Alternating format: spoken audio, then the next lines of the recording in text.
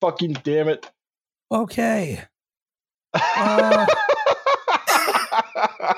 You sound like a Muppet. We got the joke a lot. We're taking a second run at this, having done the first run, and then all of us were in various horrible moods because we recorded it the day that the Roe verdict came out, and so now we're taking a second run at this. But unfortunately, Justin has caught plague. Yeah. I am recovering Ross from the dead. novel coronavirus. Yeah, you sound like you're recovering real good. It gave you Muppet voice. I'm sorry to tell you this. Muppet voice. As I just said, I assume this is what Jordan Peterson sounded like the day he woke up from his Russian medically induced coma.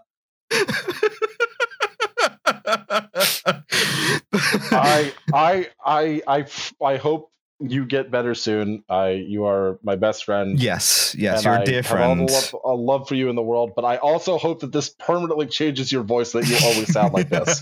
I gotta say, I feel much better today than I have any day in the past 2 weeks. But I sound terrible. Yeah.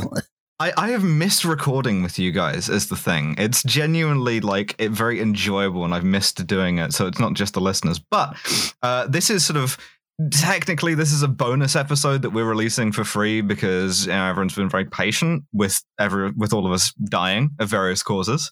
Yes, you know who all of us are, but we also have a guest. Hello, guest. I go by Komodo Dad or KD, but most people on Twitter are going to know me as Wartakes. I am a NatSec shill, and my pronouns are he/him.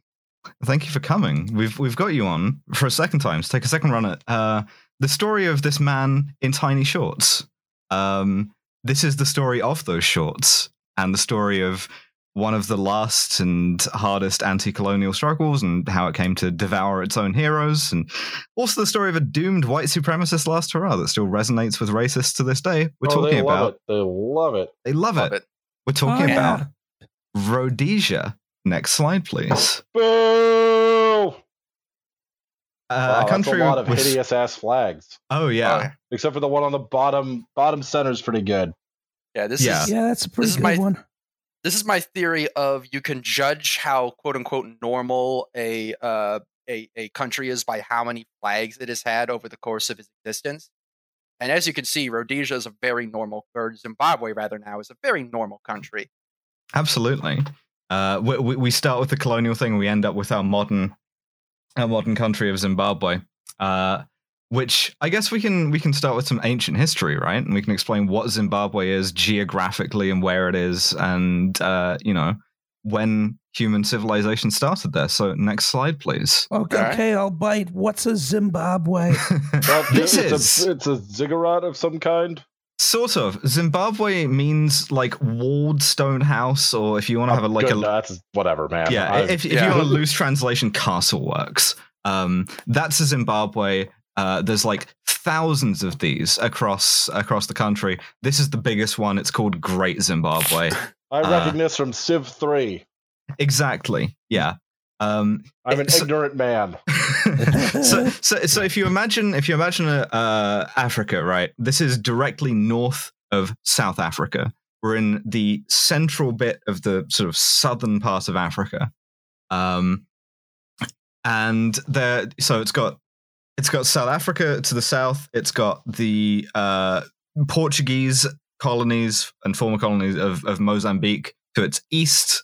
And it's like got Botswana. Yes, yeah. Botswana's dope as hell. Yes, I should have put up a map. lovely place. It's landlocked, right? Yes. Okay. It's so funny when your voice goes back to its normal range. So it's landlocked, right? And I'm just like, oh, like also, little Muppet pal. Also, I think I fixed my yes, you my did. levels. Thank God. Excellent. There we go. Oh, terrific. I had to poke around in my Logitech bullshit, but do you have we're good G-Hub? now. I do, in fact, because I am a capital G gamer. Yeah, I'm also rocking the Logitech headset. I probably sound like shit, but that's everybody else's problem. That's right. Hell yeah, brother. You just get very crisp Alice in the meantime. I just want to. I have thought about it out of an act of pure rage, simply going back to the old mic and pretending like nothing is wrong. You should not do that. I have been around listening to this pod long enough that I can remember OG Liam Mike, and those were the days. Yeah, those are the days. Real heads now. I'm thinking I might start calling in from like a Motorola walkie-talkie and just be like, "Hey guys, many moons ago when these old oaks were young." Alice is calling the San people. Alice is calling in on the Motorola brick phone that she will then use to detonate an improvised explosive device somewhere in Afghanistan. That's right. I got all these containers of yellow palm oil, and I'm just going to stack them all up on the roadside and see what happens. I actually called into the podcast using oral tradition. That was my stripper name in high school. Not high school, college. My bad. Cancelled. Well, I'm the stripper. I'm the one getting exploited, certainly. Oh, so you want to deny yourself your own agency there? Interesting. Look, I'm not saying it's my logic. I'm saying that's Twitter logic. That's what would happen. So Zimbabwe is problematic. Yeah, we fucking know, bud. So human civilization in Zimbabwe began with the San people who built these Zimbabwe's. They built these. This is a little soapstone carving of a Zimbabwe bird. We're not sure what type of bird it is. It has like a ritual purpose. It's on the flag of modern Zimbabwe. The San people sort of then become succeeded by Shona people, and then you have a second ethnic group that comes north into Zimbabwe, the Ndebele, who this happens after Shaka Zulu. After he dies, one of his generals revolts in 1821. It sets off a process called the Mfecane. A bunch of people who used to be Zulu soldiers come north and settle. They're called the Ndebele or the Matabele. And they engage in sort of like on and off ethnic wars between the Shona and the Ndebele for years until in comes next slide, please. Next one. This motherfucker. This motherfucker right baby. Here. Yeah. Of all of our motherfuckers, perhaps the most venal. You're allowed to throw tomatoes at these statues. You can do that. Yeah. Or whatever was that that woman posted. Yeah. Don't like a statue, you could simply get rid of it. That's right. So you see this the strategic position of the British Empire in Africa sort of, except that there's no good links other than by ocean. Has a lot of territories in North Africa, has a lot of colonies in South Africa, and no real way of linking them other than by ship. What Cecil Rhodes wants to do is to build a telegraph line. You can see there's a telegraph cable that he's holding, and a railway that goes from Cape Town to Cairo. And that way you can just run the whole empire through this like central artery. I stand by my. Consider that he'd have to keep standing there with it. Yeah, the whole time. Well, he was 800 feet tall. Some Victorian era dude saw this and thought, I am oddly titillated by this picture, and I can't quite figure out why. The damnable erections back again. Yeah, the white man's boner. Yeah. I think part of it is also that, like, I am in favor of building the Cape to Cairo Railroad, but only as a tourist narrow gauge railroad.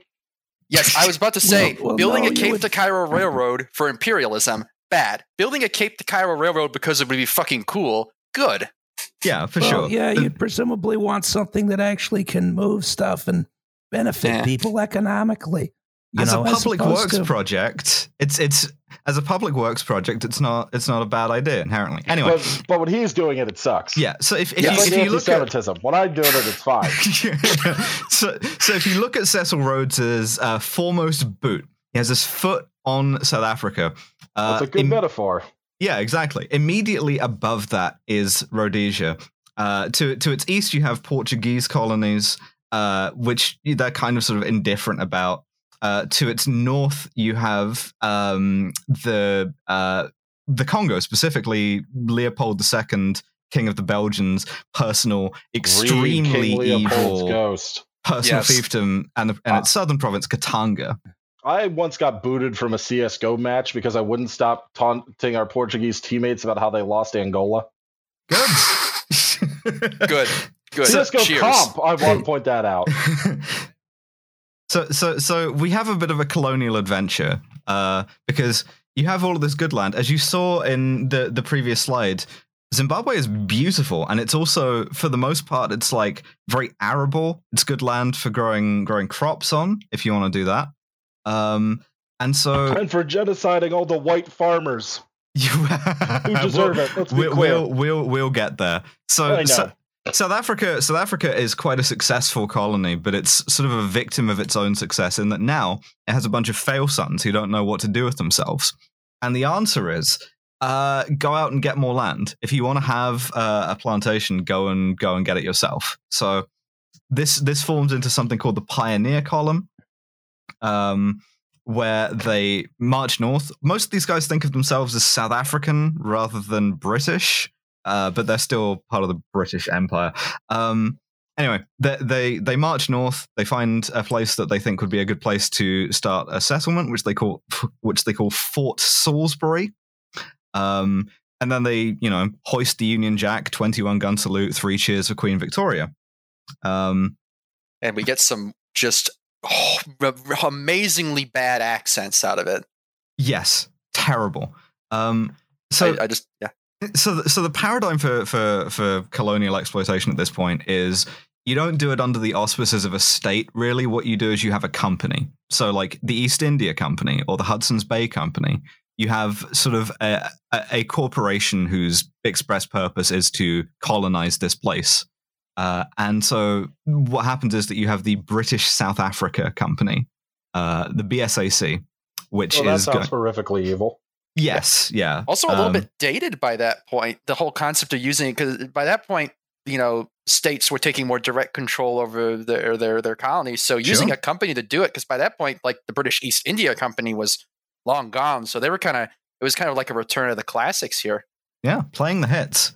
But so the BSAC walk in, they colonize the place just in time to get into the middle of a race war, an ethnic war. The first Matabele War, which is an attempted genocide of Shona by Matabele. The British South Africa Company is in the middle of this. They don't quite know what to make of it other than to put it down with their troops. But this allows them a sort of legitimizing factor, right? They can be like, we came in here as peacekeepers. We are helping these people to, advance towards civilization and not murdering each other by keeping our guns trained on them all the time. Then this is not very popular.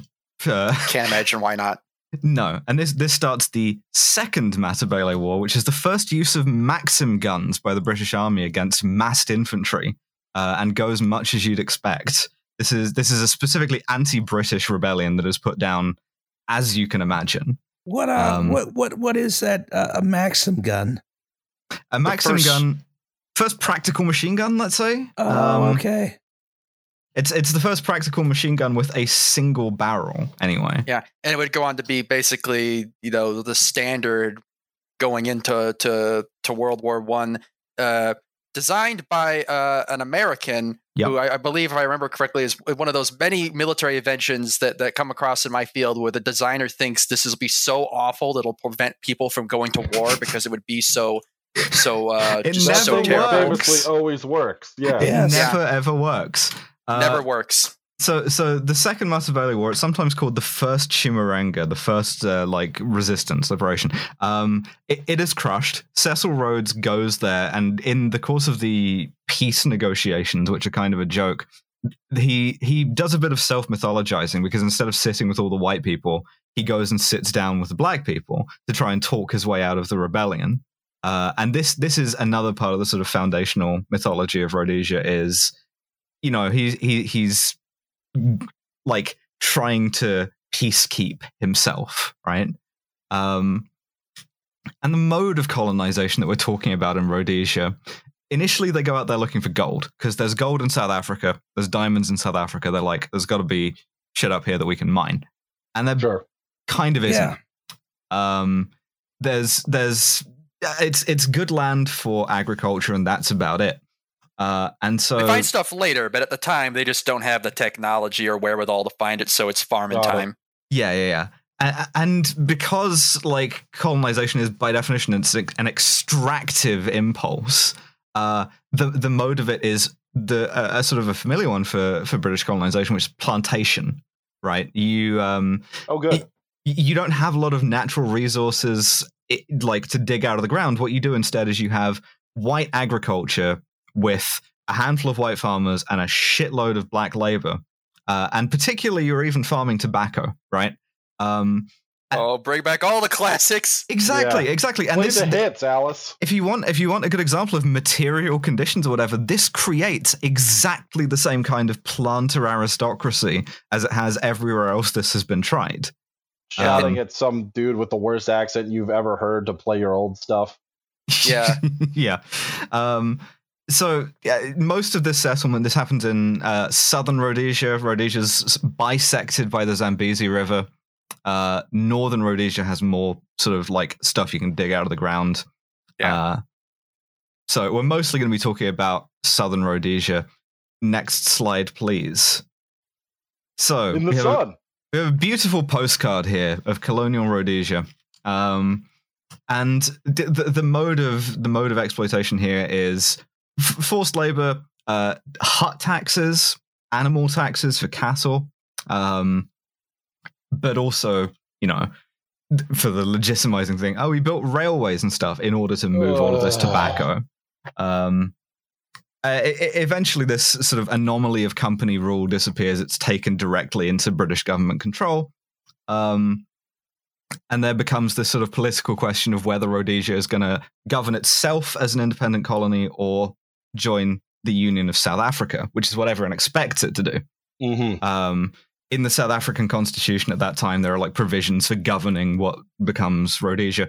But there's a vote, and they vote for self-government because the planters, the aristocracy, they don't like the idea of being South African. They like the idea of being Rhodesian. They like this idea of like us against the world, us ourselves. A common theme in planter economies, it seems. They just don't. They do not like. They do not like anyone telling them what to do. You can take your rugged individualism and shove it up your ass. Well, exactly. It's very easy to feel like a rugged individualist when you have a shitload of other people picking the tobacco leaves. Yeah, when you have virtual slavery, maybe not official codified slavery, but basically literal, slavery. Yeah, but basically, as near as it makes no difference. Slavery. A fun little thing about this artifact, a company role I like, is when the British South Africa Police are founded, which will retain that name even after this stops being, called that. It was still founded under company rule, which basically means you had this company running a colony that also had its own police force, effectively making this the Victorian equivalent of RoboCop. Yeah. Basically, Omni Consumer Products, had to invent a mechanical Turk constable to keep ruffians from robbing the Salisbury General Store. So World War II happens, and one of the things about Rhodesia is that, sort of unusually for a British colony, it provides a lot of troops. I think proportionally more white Rhodesians get killed than like white British colonists of any other colony outside the dominions like Australia or Canada. They form sort of a relatively independent military as well, right. Which will come back to haunt us later. But this is another part of sort of like the national mythology is Rhodesians are patriotic, are martial, will come off of the farm or whatever and train to be a pilot and fly Spitfires or whatever. It's this sort of like gentleman, scholar, farmer, philanthropist sort of colonialist thing going on. Yes. Yeah, exactly. But after the Second World War, the British government, the new Labour government, pursues a policy of decolonization. Next slide, please. And I got to talk about some engineering for this one. There's some actual engineering, got some stuff that got built. Oh, boy. So the UK wants its colonies to decolonize, to become democracies, right? They want to be independent. They want them to be independent of the UK and to be governed under majority rule, which in Africa means black rule, right? Because that's how disparate the population is. It's like, at most 10% white people, probably far less than that. If everyone gets a vote, then that's a government that is, it's going to elect black politicians. This is unthinkable to colonists, to white Rhodesians. But so the UK creates this federation of Rhodesia to try and hold it together as a colony, and it doesn't work because there's internal contradictions, right? Northern Rhodesia, the one with all the mines, it doesn't have this sort of like planter psycho shit. All of the guys, all of the white people there, they work in mining companies. They can still do that even if it's a democracy, even if it's a nominal democracy. Whereas Southern Rhodesia, that the farm that you have built using your forced labor is your patrimony, right? And so Northern Rhodesia will eventually decolonize relatively simply and become Zambia. Southern Rhodesia does not. What it does do is it uses this time in Federation to take all of that copper and gold money from the north, line its own pockets, and build the Kariba Dam, it dams the Zambezi. And right after they do this, the whole Federation collapses. Southern Rhodesia just becomes a Rhodesia. The Kariba Dam is like, it's a metaphor, right, for the whole process of colonization, because it's now falling apart. Climate change means that it gets drought and it gets flood, which are two things that you don't really want for a dam. It's very, very difficult to repair. If you do repair it, there's a significant risk that you'll make it worse. And if it collapses, that's my favorite then kind of repair. Yeah, exactly. I just love the idea of like, yeah, we're gonna fix the problem and make it better for everyone, and then you just kill 30,000 people. Yeah, absolutely. Really have fun here. If this collapses, it takes out another dam downriver. Southern Africa loses like 40% of its power. And Zimbabwe and South Africa regularly flood. Like, there is not a year that you do not read a news story about Zimbabwe and South Africa having a flood that kills people. It happens every year. Well, you got to assume that, this project was used for the purpose of rural electrification and improving the lives of Rhodesians everywhere, right? So about this, so in order to build a dam, you have to move a lot of people generally, because people live in the river valley and they live in the bit that's going to be the reservoir. So they do a lot of population clearance, which is not done very nicely. But what they do is they do a thing called, I think it's Operation Ark, they call it, where they very nicely save all of the wildlife. Oh, so that's nice of them. Yeah. They rescue all of the little monkeys and zebras. As long as we get all the exterminating a bunch of people. Yeah, as long as we get all the dogs out of Kabul, everyone else will be fine. It takes like a year to fill the reservoir. The animals move anyway. Yeah, I don't. Just putting them. I don't. Okay, well, yeah. Incidentally, it's real easy to do a project like that. You just say you did it, and it happens. Yeah. It's fine. Everything's fine now. Swarzy Reels is like slapping a bumper sticker over the dam. Dropping the mission accomplished banner. You get some video of a helicopter coming in and picking a lion off of an island. Even though lions can swim. They literally have. There are still videos of like one sad gibbon that's on a little artificial island, and it's like, okay, fine. Also, incidentally, the word Kariba, which is what this is called, it means trap, because that was the way they tried to explain it to people. We're going to catch and trap the river. Just the river, nothing else, and no one else. Yeah, and cool. We're still buds.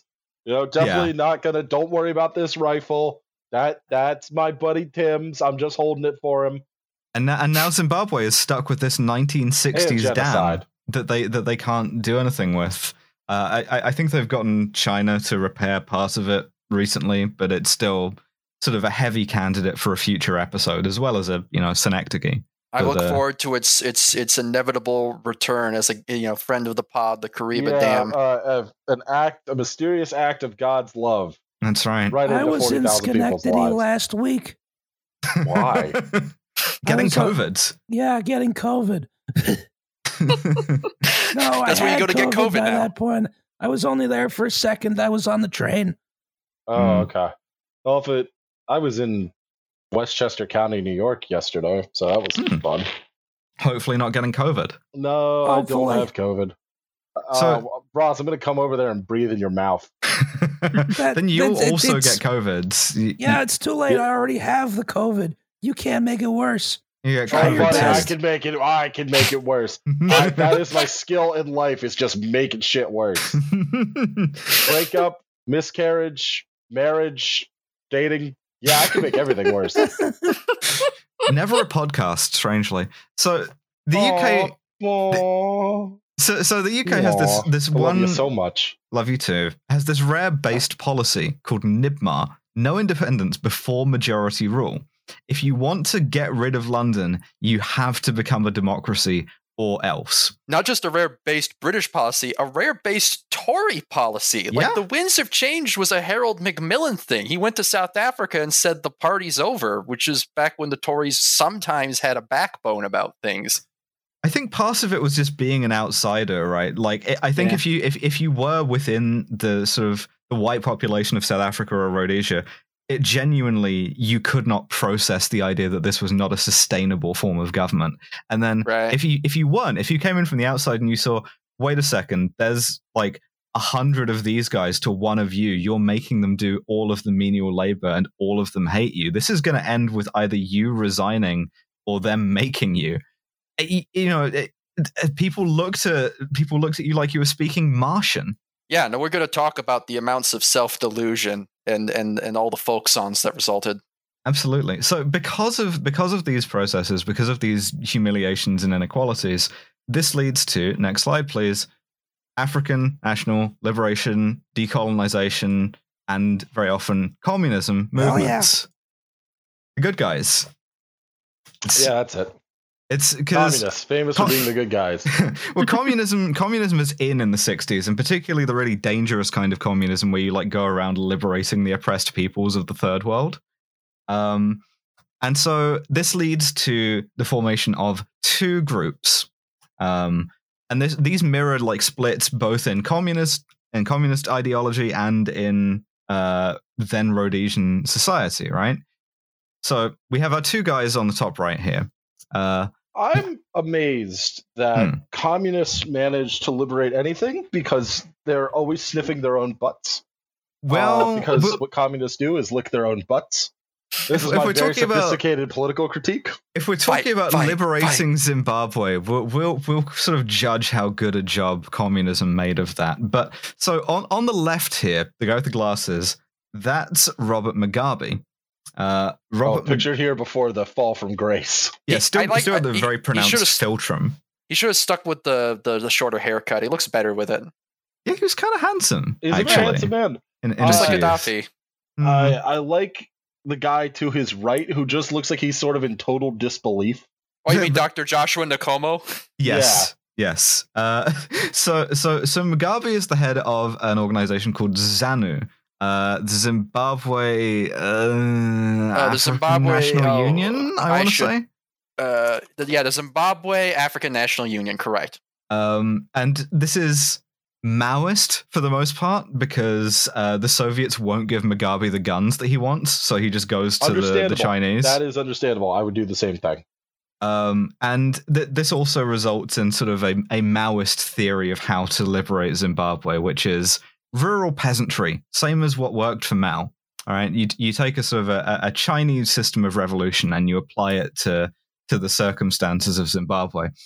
Incidentally, that means that a lot of their support is Shona people, not exclusively, but later on this will take on a sort of a more sectarian, more ethnic divide. On the right, you have Joshua Nkomo, who is head of ZAPU, the Zimbabwe Armed People's Union. African People's Union, African People's Union. And they're mostly into Ndebele.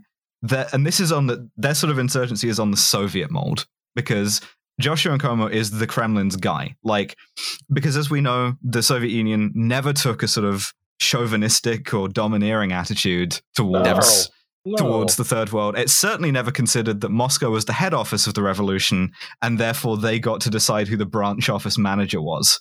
But if they had, hypothetically, they would have decided that Joshua Nkomo was their branch office manager.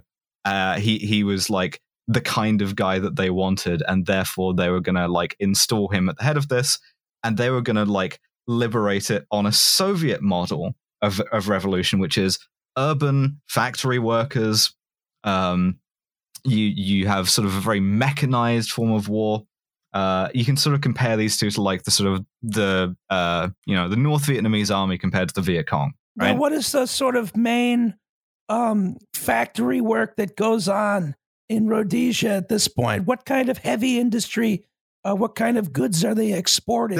That has all these factories. Curiously, there's a bit of chrome mining, which is like, or not mining, but processing. That's the major like heavy industry. And then you have a lot of like light industry, but you've sort of identified a serious problem here, which is that there are a fuckload more rural peasants than there are urban workers. Yeah, I'm not familiar with like the huge like car factories of Rhodesia or whatever, you know, yes. like people working on the assembly lines.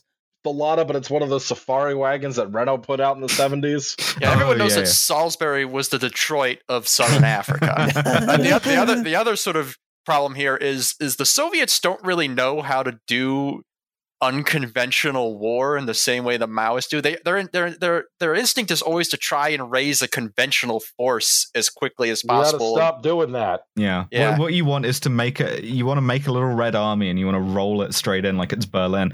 It's not really until sort of Angola later on, and they realize that the Cubans have a better idea of how to do people's war than they do.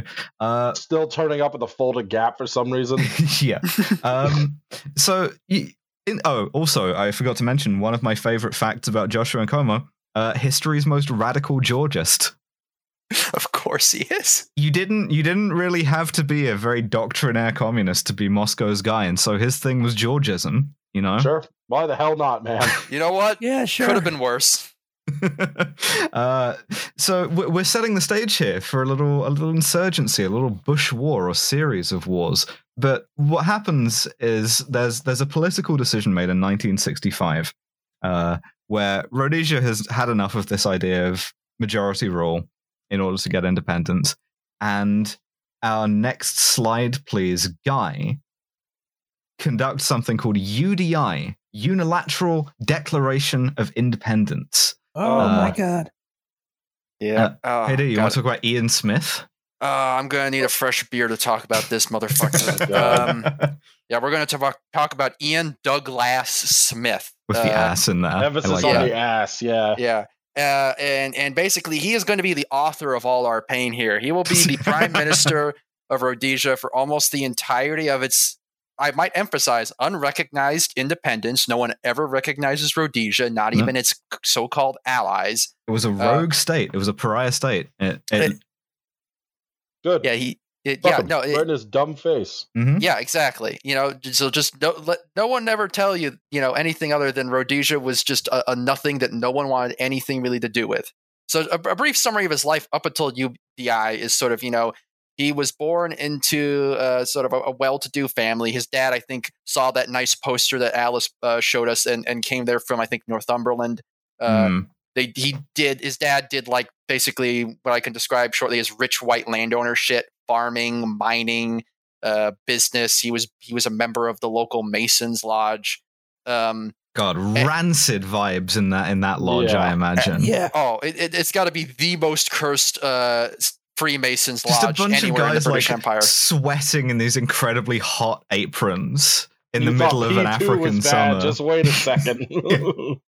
So he goes to college, and after World War II has begun, he joins the Air Force, gets sent to the Mediterranean, where he will unfortunately cheat death twice. First occasion, I believe, is 1943, when I think it was a Hawker Hurricane, crashes shortly after takeoff in Egypt.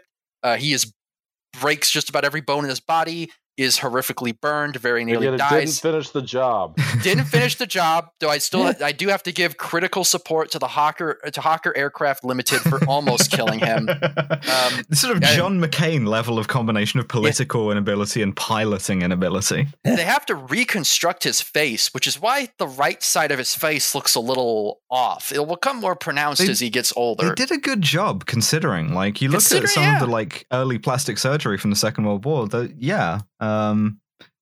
That's the first time he cheats death. The second time is he gets shot down over northern Italy on a mission in 1944. I'm not going to give critical support to German anti-aircraft gunners, but I'm going to still wish that they finished the job. The important thing is that Ian Smith would have fit right in with them. I don't know. For so many times in World War II, there are guys shooting at each other going, but the important thing is we're both racist. Yeah, that's the thing. I know that, so many of these surgery doesn't refer to actual plastic, but I am imagining they had to reconstruct his face with the old kind of plastic that the exploding billiard balls were made of. Oh, yeah. Bakelite? Yeah. Bakelite, yeah. Reconstructing your face out of the same thing you make AK magazines out of. I mean, they used to do this in the First World Wars. They would make like facial prostheses with like out of tin and like all those things that look creepy like as hell. Like I think there was a guy that wears it in like Boardwalk Empire or something. Yeah. You look like a Cyberman out of Doctor Who. You guys are racist and not cool about it. Yeah. That cannot emphasize enough how much Ian Smith is racist and not cool. He gets shot down. He does some like partisan bullshit for a while. Eventually, he is found and rescued by the U.S. military. Sorry, this guy and a bunch of fucking communist partisans. They're all singing Bella Ciao, and he's like, "I can't wait to get home and do racism." Which is what he does after the war. Is he gets sent home and he does some racism by running for office and being elected to parliament. And for a while, he's just kind of, a nobody. He's just a backbencher. He doesn't really do a lot. What gets him his wings is basically when the whole discussion of decolonization comes about. And he sort of becomes the voice in he becomes the most right-wing person in an already extraordinarily white right-wing country. In his own mouth. Yeah, like he becomes the guy who's basically not only no, but hell no when it comes to decolonization. And he sort of gets a boost from this, him and his party, which would eventually be called the Rhodesia Front, from essentially the crisis in the Congo, where you see a lot of dead white Belgian colonists in the streets that really freak out all the Rhodesian farmers. And it sort of propels his party into office right as the Federation of Rhodesia and Nyasaland is falling apart.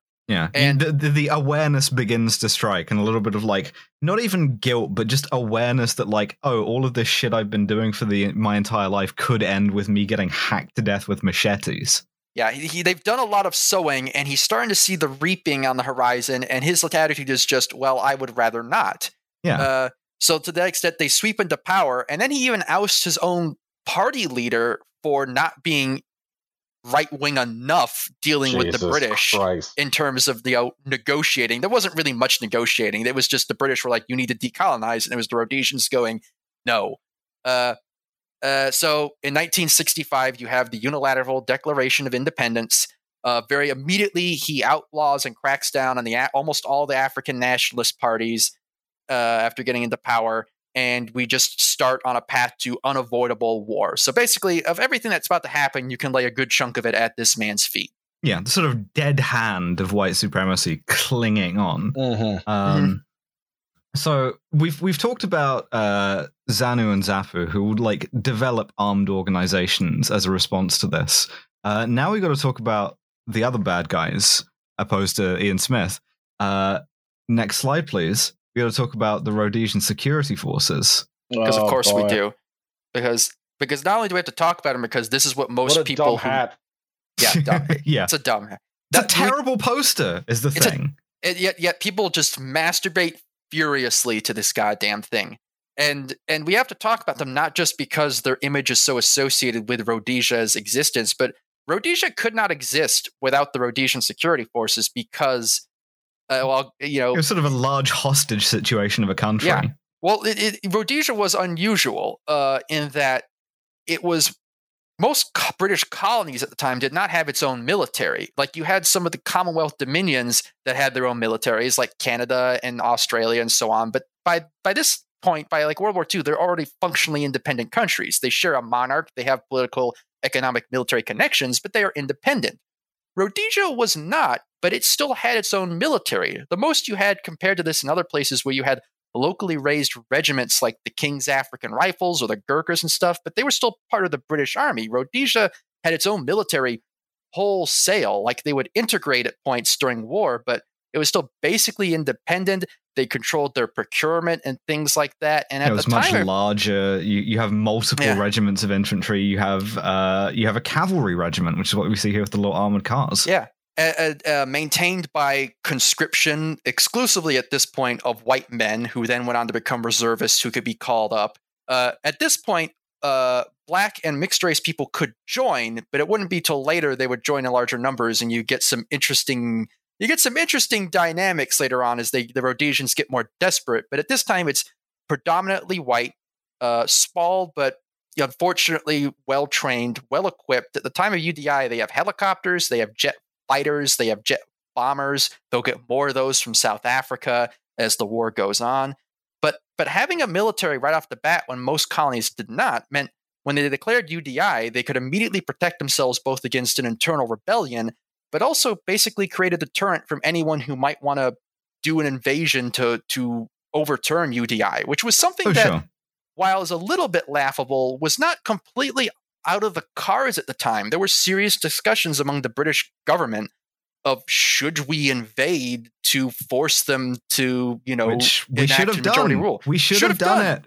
Blow up a couple of these fucking armored cars. Blow up a few vampires or whatever on the runway at Salisbury. I'm not handing it. I'm not giving it to the British, but what I am saying, the logistics were not quite on their side, because if you wanted to invade Rhodesia, and you can't go up through South Africa because they weren't going to fucking let you do it. You can't go in through Mozambique because the Portuguese weren't going to let you do it. And really that left going through Zambia by way of Tanzania. And I don't think either of them were especially eager to have thousands of British troops on their soil several years after independence. So they were kind of between a rock and a hard place, even if they wanted to do it. But yeah, depending on who you talk to on the internet, not that I think any of us are really talking to these types of people. This was one of the most depending elite on what posts you read. Yeah. Depending on what posts you read, this is one of the most elite military formations that was ever raised in the history of warfare. Masters of counterinsurgency, masters of counterterrorism, to which I say, check the scoreboard. Count the rings. Yep. But these are just, they're known especially for some of their quote unquote elite units, the Rhodesian Light Infantry, the Selous. I never know how to pronounce Selous Scouts. Named after like Frederick Selous, who was one of the scouts on the Pioneer Column way back. Right. And then the Rhodesian SAS, who actually cut their teeth in the Malay emergency.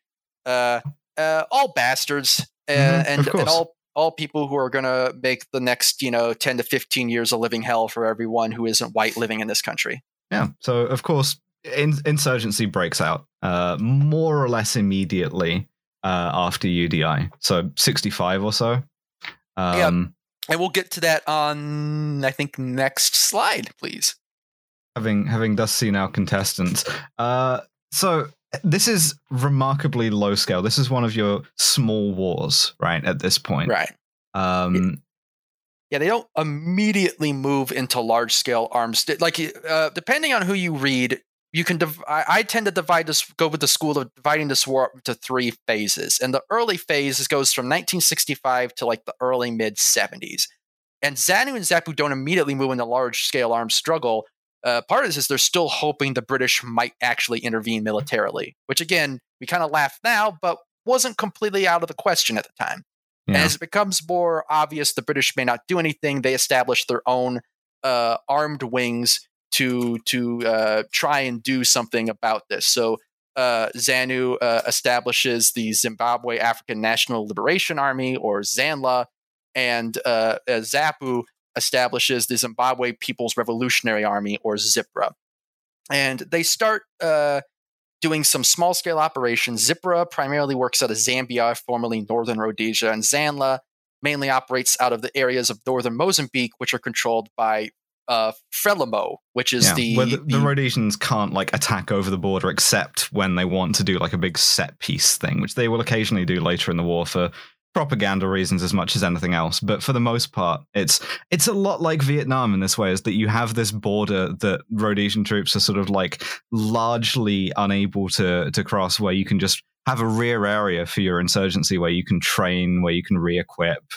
Right. But at this point, they're mainly just doing my rear area of insurgency. Oh, baby. So the Ho Chi Minh Trail. Yeah. They're doing mostly just small scale infiltration, insurgency, sabotage, nothing huge. The first real major you look at like after action reports, and it's like a guy with an AK shoots at like a farmhouse from the bush, hits nothing, leaves. And even the first major battle, quote unquote major, is relatively small. You have a small column of like a squad size element of, I think, Zanla forces who are trying to, I think they were trying to cut a pipeline, and they get intervened by a group of the BSAP, the British South Africa Police, mainly reservists who are basically just farmers who also have a police uniform in their closet. And that first battle is a complete, don't get me wrong, the Rhodesians win it, but it's a complete shit show for everyone involved. Like, the only reason... It's a huge boost to the Rhodesian army, because Smith and others decide that this means that the police are, like, inequipped to deal with an insurgency, which is true. They miss so many times, like, and then the Zanla guys basically, like, they lose because they run out of ammunition. Everyone's just firing wildly. It's like the A-team. They're just kicking up dust at each other's feet. There's a Rhodesian helicopter with a gunner who shoots at one guy, and I think they like let off like several hundred rounds of ammunition before they actually finally kill the guy. So it's a complete mess, and no one really all these attacks are very much of a muchness. They don't accomplish anything. And I mean, once the military gets involved over the police, the Rhodesians really have the upper hand in this period. You don't have to hand it to them, but they are effectively they're winning the battles. Zipper tries to get the upper hand by teaming up with the armed wing of the African National Congress in South Africa, the MK, who I'm not going to try and pronounce their name because I will butcher it. Wesizwe is my effort. Beautiful. There. Yeah. You're braver than I am, Alice. Let me know in the comments if I've got that wrong. And all that really accomplishes is it scares the absolute shit out of South Africa, and they send a bunch of troops. They call them police, but it's troops, and aid to Rhodesia to bolster them, which just makes things go even better for them in this era. Yeah, this is a recurring theme, is that like South Africa is always the silent partner at this point, because their view is, you know, it's better to be fighting the insurgency there in Rhodesia than to be fighting it in South Africa, which was, you know, essentially their feeling was if Rhodesia becomes a democracy, it will then become the sort of over the border rear area for whatever insurgency happens in South Africa. Exactly. So by the 1970, both Zipper and Zanla basically pause their attempts at infiltration and just sort of like go back to the drawing board to rethink their approach. And the effect this will have in the long term is it makes the Rhodesians feel very overconfident, cocky, complacent. They're basically like, well, this is what the whole war is going to be. We got this. We can just deal with this indefinitely. And that basically is Rhodesia's strategy at this point, is they're just going to postpone majority rule indefinitely, which, as someone who works with military strategy, I cannot emphasize to you enough how much that is not a strategy. You do quite literally the forever war. You just keep making it happen, and then you never have to do democracy. You open up the Rhodesian national security strategy, and it's one sentence, and that sentence is "Don't worry about it."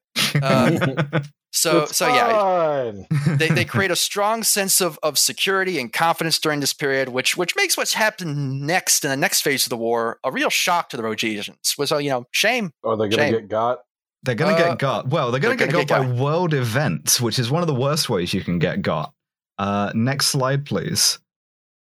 So you may notice that one of Rhodesia's borders to its east is Mozambique, which is a Portuguese colony. Portugal is run by a fascist military dictatorship called the Estado Novo, and things go a bit wrong with that. There's a peaceful revolution, an unambiguous win for socialism in 1974, the Carnation Revolution. Where a rare W where you have the hippies win. You have a left-wing democratic socialist revolution largely spearheaded by the army. The woke troops literally go... The they-them army. That's right. That one guy with the communism will win hat at West Point, imagine 50,000 of him. 50,000 of them with carnations and their Heckler and Koch G3 rifles. Yeah. And they're like, we will not maintain an African colony anymore. We will not do fascism anymore. Yeah. We would like to do democracy now. And they oust the regime. This leads to the independence of Mozambique in 1975. It's the top right picture. And Frelimo, which is the communist insurgency in Mozambique, led here by an incredibly attired General Samora Machel. He is working that Castro fit. Oh, absolutely. Becomes, it gains control of Mozambique. And this leads to, like, instead of being like mostly safe to run an insurgency from, Mozambique becomes 100% safe to run an insurgency from. You guys go have fun. We'll be here making dinner when you get back. Exactly, because now the government is on your side. Yeah, like, and at this point, like, it's just such a huge deal for Rhodesia because previously they only had to worry about one part of Mozambique, and now you have their entire eastern border is now something they have to worry about.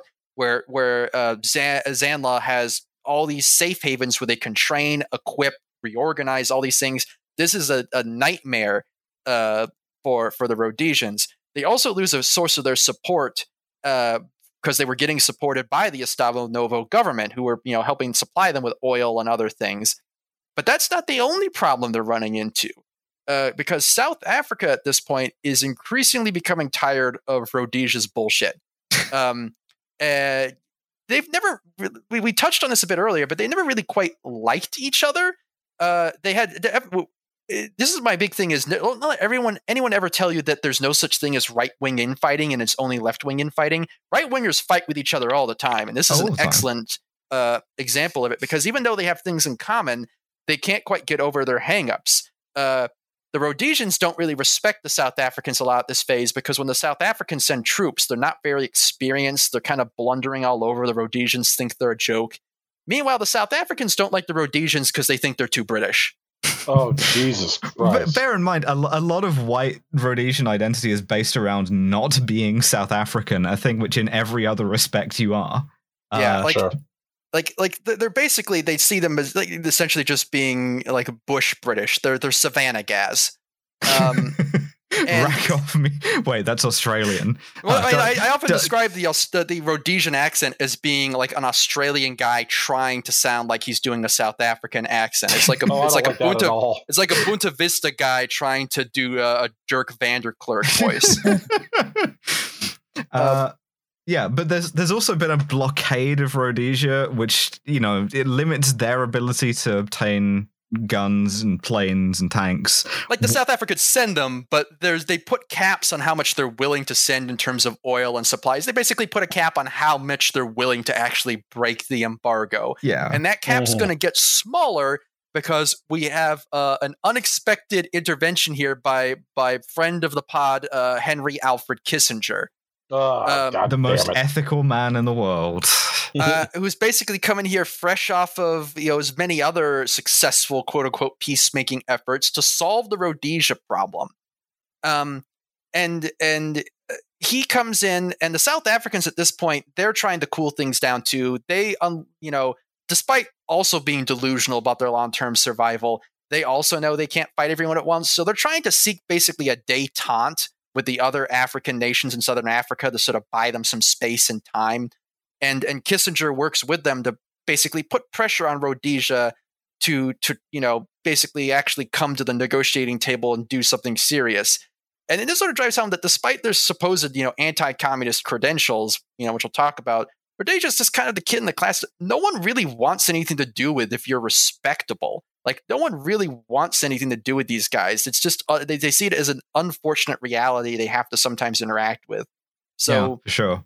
In 1976, under pressure from the U.S., under pressure from South Africa, Ian Smith agrees to majority rule, quote unquote, in principle within 2 years. So we're done, boy. right? Podcast over, right? No, because we go back to the big strategy that they have, which is keep putting it off forever. Exactly. So we're not quite done yet, and the Rhodesians are going to keep doing all the things they have been doing in hopes it will protect them. One example of which is on the next slide. We get to talk about the big set piece shit, their special move, the thing that they love to do. Oh, they're ulting? Yeah, everybody fucking. If you talk to a guy who's a little too interested in Rhodesia, they are going to mention Fire Force, which I can only describe as a Rube Goldberg-ass way of doing counterinsurgency. It's something that you can only do if you have an air force, a big country that you can't get around very easily, and an absolute necessity of maintaining settler colonialism. Yeah, it's like everyone acts like this is the greatest fucking thing ever, and I just see this as sort of basically like, if you look at it carefully enough, is an indicator of all of Rhodesia's weaknesses, in which they don't have a lot of troops, they have a lot of territory to cover, and they have a lot of insurgents coming into their territory. None of these seem like good things, but Rhodesia boos will act like this is the most brilliant thing ever. Yeah. No, you don't understand. It's so sophisticated that first they have to drop paratroopers in because the helicopters won't get there fast enough, and that they have to do this and do that. This is one of the other problems, is its sophistication. It's very sort of it's very elaborate, right? The idea is that you find insurgents who are trying to infiltrate the country. Ideally, you catch them in the open or in a village, and then you use a combination of dropping paratroopers on top of them, or like sort of helicopter-borne infantry and helicopter air support to like contain them and kill as many of them as possible. However, this takes for fucking ever. It's a huge deployment of resources. It works very well, but you might be killing a couple of dozen people at a time. And, you could miss another 3 or 4 of these while you're engaging in this big sort of like ballet of moving your little counters around on a map. I also want to put out here, if you look at where that Alouette 3 helicopter is firing near those huts, none of those guys appear to have weapons, those stick figures. Don't need them. Oh, well, yeah. This is genocide. Hearts and minds is not something that is practiced in Rhodesia for a long time during the Bush War. Like this whole thing works initially in the initial phase because they're not dealing with a very strong insurgency, but this whole thing really falls apart from the mid-70s on as basically the tide of numbers. I mean, it makes me think of a quote I heard about the Vietnam War from an American journalist, which was basically, we were fighting the birth rate of a nation. In this case, the Rhodesians were just fighting the entirety of the nation because they weren't really the nation. They were just a bunch of guys who showed up and decided we own it. Yeah, for sure. This is written about so lovingly in like military history circles. If you look at the Wikipedia entry for Fire Force, it has sentences on it like, the plight of the civilians was most profoundly realized by the troops. Citation needed. Was it now? Well, I mean, citation needed. White man's burden. So like, you can talk for hours and hours, and previously we did, about the sort of Rhodesian military strategy and tactics. But next slide, please. That's sort of a problem because it always acts as if Rhodesia is a perfect test bed, right? Where Rhodesia is just inventing counterinsurgency methods on a totally passive enemy, which they're not, right? They're fighting a serious insurgency that is doing an effective Maoist People's War, especially in its later stages. With some serious fits. Look at these. Oh, incredible stuff. The like yellow turtleneck, the guy just holding like what I think looks like a loose RPG round. As you no, that's are you talking about that guy in the top left picture? Yeah. That's an older RPG. That's the RPG 2, which is like first generation, which is literally just like a tube with a rocket on the end. Incredible. And then you have that guy in the bottom left with the pig sticker Chinese AK bayonet. Yeah. It's just great stuff all around. So these guys didn't get a lot of write-ups about how cool they were. For some reason that I can't quite put my finger on.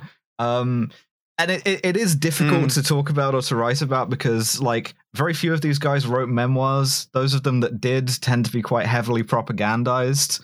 But we have these two insurgency groups. We have Zanla and Zipra. Zanla's sort of operating a more conventional insurgency. Zipra is mostly waiting for Zanla to do the hard work and then drive in.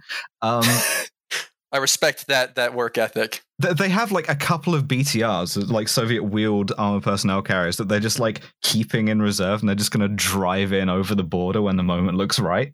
And bear in mind those armored cars from earlier. I think if the Rhodesians saw sort of Zimbabwean BTRs coming over the horizon, that would have been a wet dream for them. They did actually end up basically capturing a lot of Zipra's armored vehicles and just using them themselves because they didn't have a lot, which is hilarious. So your Zanla like offensive operation is exactly the kind of nasty insurgent guerrilla stuff that you expect worldwide. You know, you mine roads because only troops and white people are going to be driving. You do bombings. They bomb a Woolworths in Salisbury. Oh God, the Woolworths has fallen. Oh my God. Where am I supposed to get my discount scarves now? Where was it? Like, I think it was, oh brother, where art thou? Just like a couple of bombers getting thrown out of the Woolworths, and stay out of Woolworths.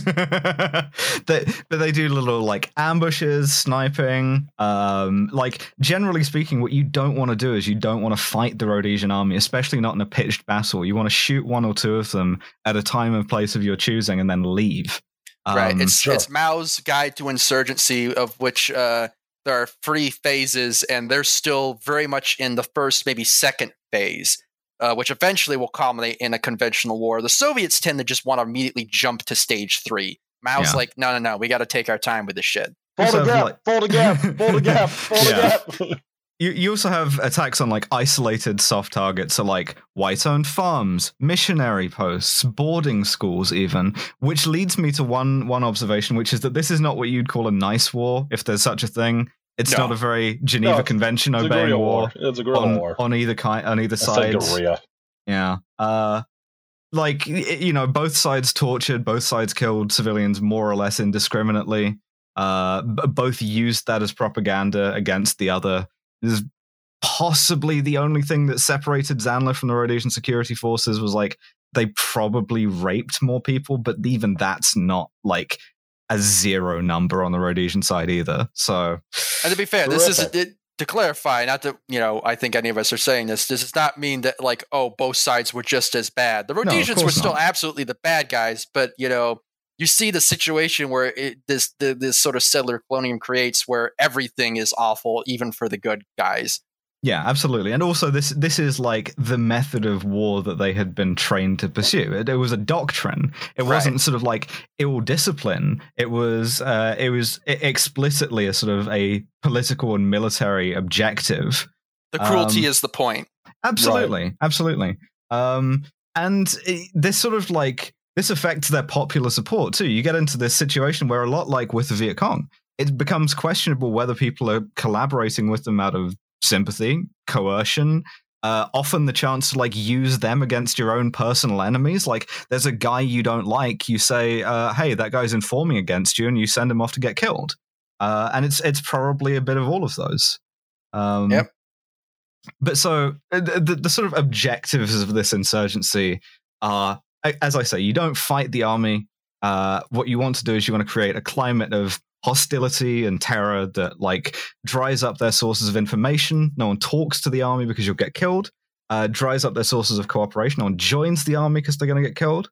It shuts down industry, especially tourism. Like you shoot up a resort or whatever, no one's coming back for the next year. You raise white emigration from the country. Discounts though, Alex. Yeah. So you dry up their manpower, and also you make the Rhodesian soldier even more racist and even more afraid and even more stupid, so that they act in worse ways that you can then use against them, that will then radicalize people against them. None of it's nice, but you know, I think one thing that's always missing from narratives about Rhodesia is that this was a strategy. It was pursued deliberately. Zanla were good at it, and it worked. Yeah. So this is I guess this next slide then. So I always like this poster. Make money. Poster, look for this. I think that poster has the same energy as a poster you would see in the London Underground. It's just say it sorted. Yeah, absolutely. These are some of the things carried by terrorists. Yeah. You will be paid up to $1,000. Yeah, it's just it absolutely just feels like something you would see in the underground of the 70s. But so yeah, this is the final stage of the war, 1976 to 1979, where shit really gets real for Rhodesia, and they start to realize we can't just wait our way out of this. Just noticed the first $sign in this poster has 2 lines, but the second one only has 1 line. That's true. Terrible typesetting. That's very bad typesetting. It just goes to show how standards were just falling by the wayside by the later phases of the war. Because the black man wanted rights, yes. Because Zandler had shot the guy who puts the second brushstroke through the $sign before he did the second one. Either that or what are you going to do? Or either that or the guy decided to emigrate and they just needed to get the poster out on time. But it escalates dramatically from 1977 on. Zandler and Zipper guerrillas are infiltrating in far greater numbers than they were before. They're launching larger. My favorite thing when we're recording, I don't know if it's picking up on my mic, is just the screams of the 9 other people in this house. It just means that you're living in the hip happening place to be. Let's have some weird buzzing on your audio. Yeah, it's blowing out the game a little bit. Yeah. Okay. Let me go in the menus. Yep. But you're getting any better. Worse? Yes. Better? Yeah, it's good. It's just I think you were just slightly too close to the microphone. Oh, okay. Yeah, it's a headset mic. Sorry, I'm a gamer. I need to keep that thing on me in case I need to drop. What's your favorite slur? You don't have to answer that. No, it's Oh, do you remember the time someone accused me of saying slurs? That's why we used the censor thing? Because I was busy saying slurs, and it's like, no, it's because I'm busy saying you should go to Brett Kavanaugh him and his dumb corpse over to fuck. Stop censoring me. I don't even know how I'm going to bleep that out later because Alice tried to bleep it out, but I have to do it in post for it to actually work.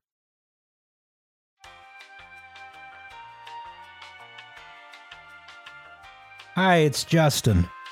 So this is a commercial for the podcast that you're already listening to. People are annoyed by these, so let me get to the point. We have this thing called Patreon, right? The deal is you give us $2 a month, and we give you an extra episode once a month. Sometimes it's a little inconsistent, but, it's $2. You get what you pay for. It also gets you our full back catalog of bonus episodes, so you can learn about exciting topics like guns, pickup trucks, or pickup trucks with guns on them. The money we raise through Patreon goes to making sure that the only ad you hear on this podcast is this one. Anyway, that's something to consider if you have $2 to spare each month. Join at patreon.com/WTYP pod. Do it if you want. Or don't. It's your decision, and we respect that. Back to the show.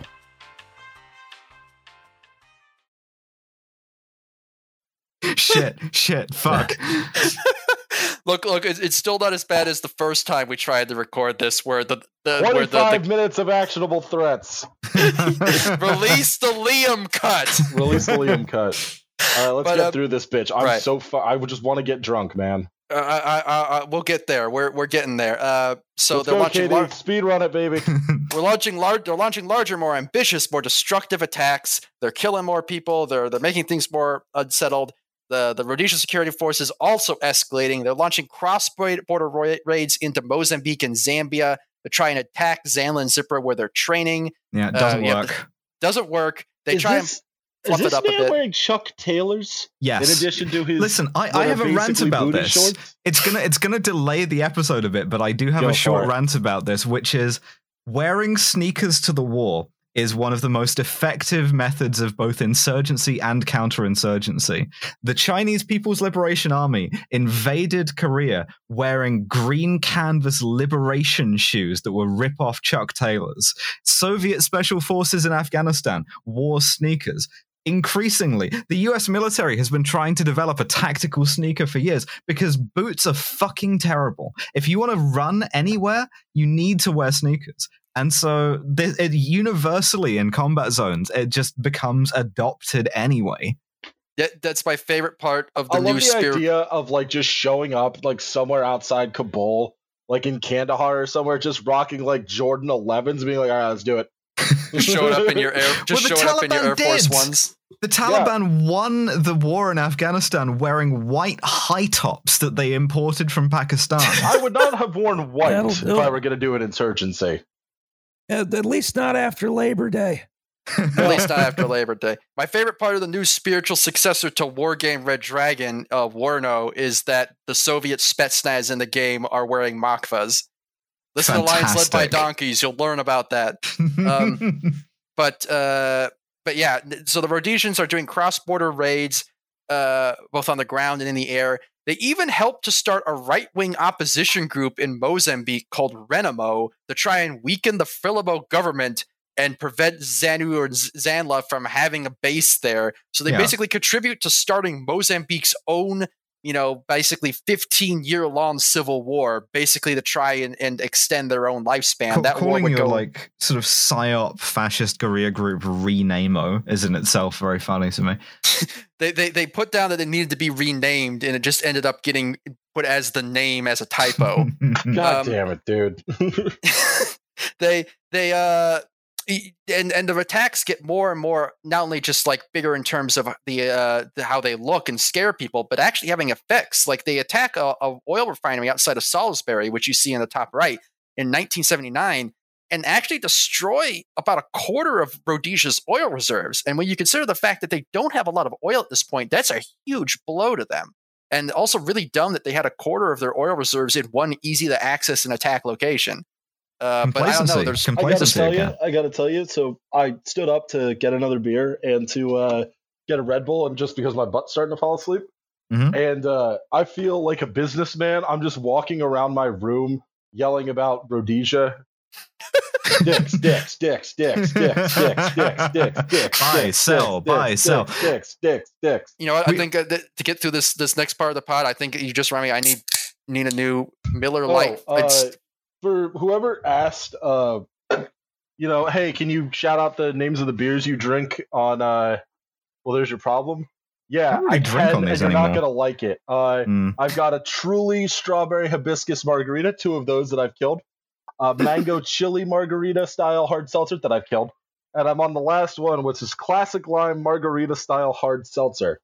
If this goes over, I will be drinking a 2-year-old Java Stout from Victory, which I don't think they make anymore. Roz, are you drinking or are you sober? The beer I am drinking is called Dayquil. You can do both, you fucking baby. Drinking Dayquil and NyQuil to create something called stomach Quill. Lining, dude. Stomach linings add weight. You want to be aerodynamic, bro. That's a good point. I'm drinking a Miller Lite, which I'm told is a fine Pilsner beer because it says so on the can, and the truth is in advertising. So I'm not going to interrogate that. Are you drinking a cherry Coke Zero earlier? Oh, I thought you might be drinking one of those dark fruit Strongbows.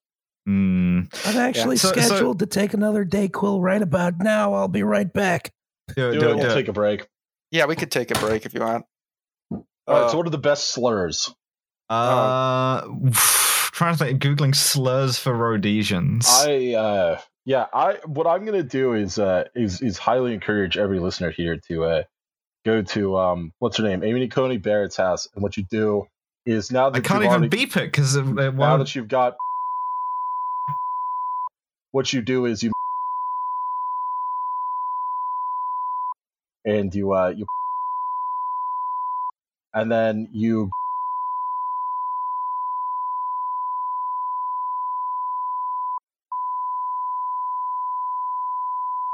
Sort of very Yukio Mishima there. Yeah, I believe that the 4 Supreme Court or the 6 Supreme Court justices should all be. I say that we should go the North Korean route and break out the anti-aircraft gun. Yeah, I'm honestly fine with that. That wasn't the most fucked up North Korean execution method I heard of. All of these are, I assume, fake. I just can't imagine having to be the guy who has to roll out the AA gun. Like, I understand they're probably trailer pulled or they're stationary. It's on the back of a truck for sure. Dude, that would suck. Like, just that's not the most fucked up. Into the execution site. Like, I don't want to do this. That's not the most fucked up North Korean execution method I've heard mooted. One of the more entertainingly fake ones I've heard was execution by mortar. Like, they tie you to a stake and then they put you on a mortar range. No, exactly. You're just that's going to be agonizing because you're just going to be sitting there because these guys are going to probably have shit aim with their mortars and just watching them. Some dude flipping you off behind his handcuffs, like turning around, pulling his pants down.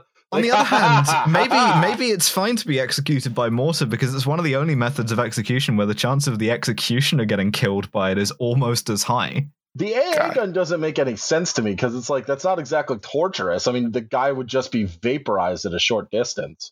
Yeah, maybe that's supposed to be the point in that case where it's less about making them suffer, more about like saying the message of you will be vaporized. They're supposed to, like in all of these stories, they do this in sports stadiums. And I'm like, I'd like to see the sports stadium that has enough of a backstop to prevent a like ZU-23 round going through a guy, going into through a berm, going into the concession stand. Yeah.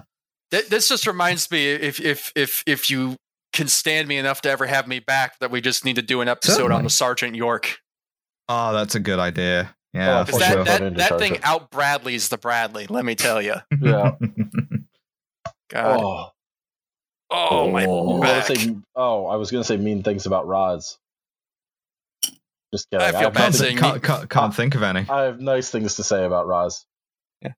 So funny. I've missed recording with him, you know? You too, Liam. I've missed that. I've missed you too. I've missed that Muppety voice of Roz's that he's famous for. Yeah.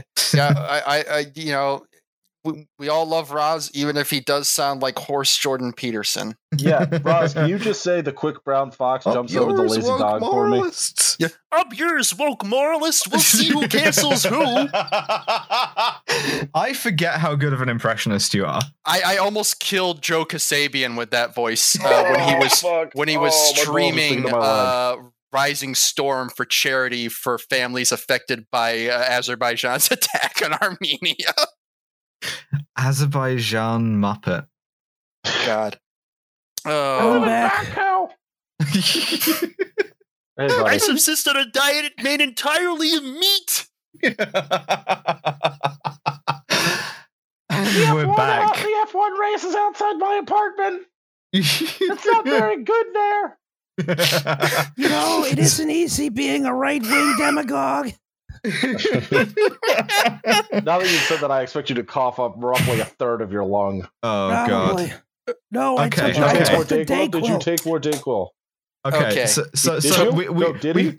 Yes. Yeah, he did. Okay. So we finally get a showing from Zypra, the Soviet-based one, at this point, which is using Soviet surface-to-air missiles, like man-portable air defense. They shoot down a couple of Air Rhodesia planes in 1978 and 1979. Where were you guys for the fucking helicopters? Yeah, I know, right? The thing is, helicopters shoot back and like passenger planes don't. This is one of the one of the calculations you got to make in an insurgency.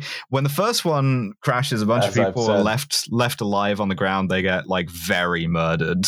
Oh, they get extremely murdered. Yeah. The second one I think is pretty much. It's not called a double doink. It's called a double tap. The double doink is how the Eagles snuck into the playoffs a couple years ago.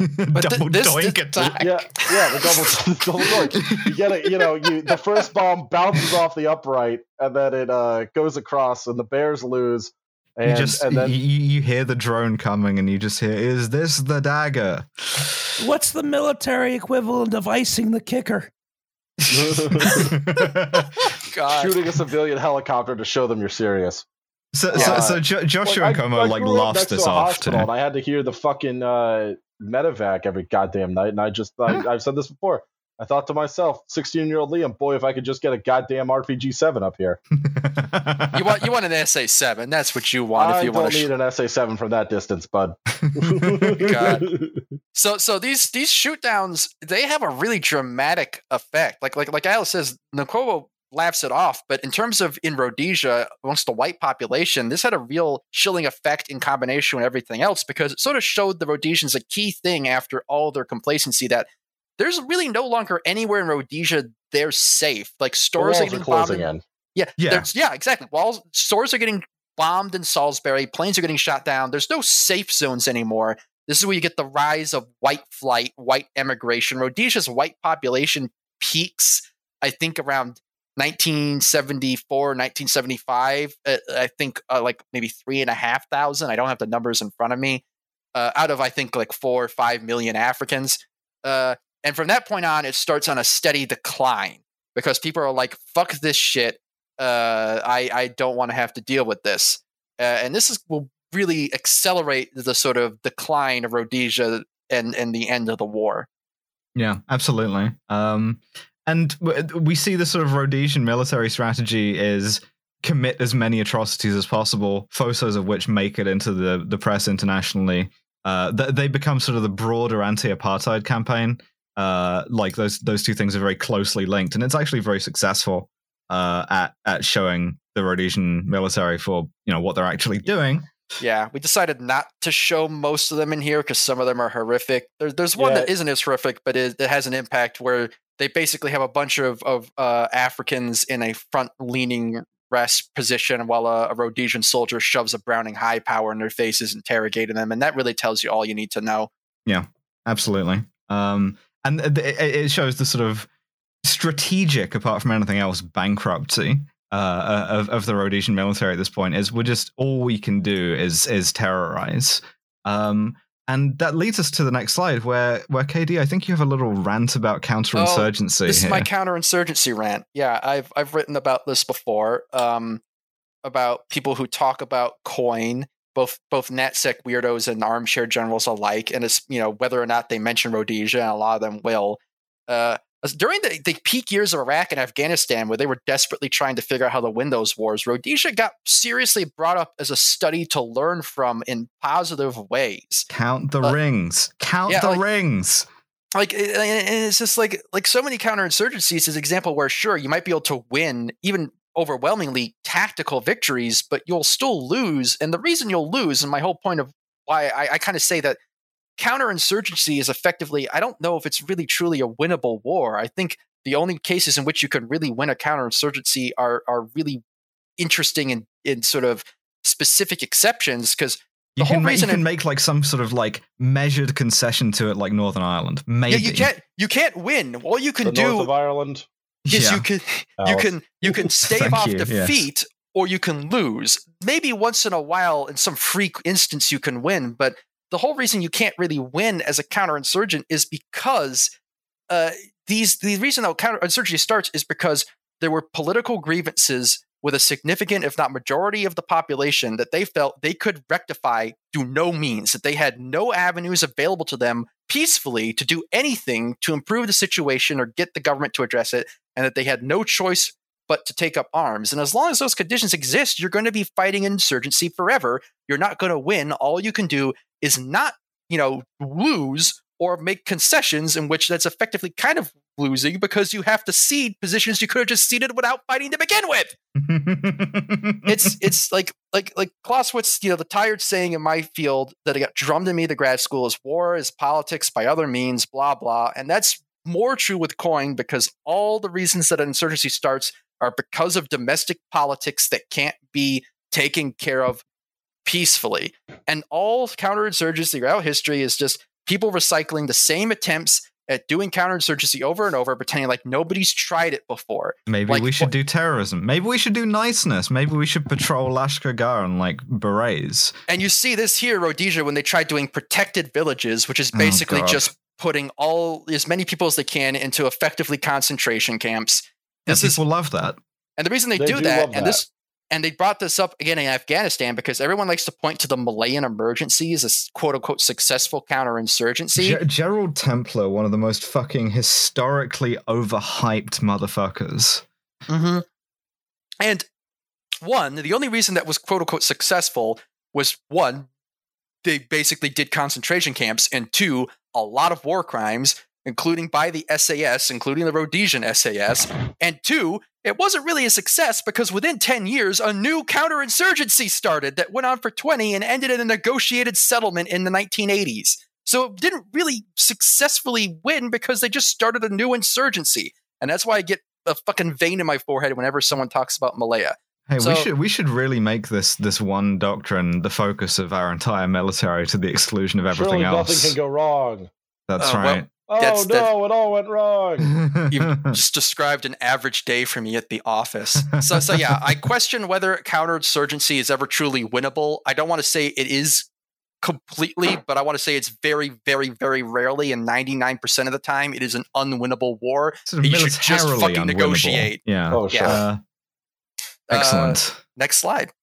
So we talked a little bit about Rhodesia becoming a pariah state, right? Well, we got to talk about international support for Rhodesia, which in this case is largely international white supremacist support for Rhodesia, right? See our ad in Soldier of Fortune.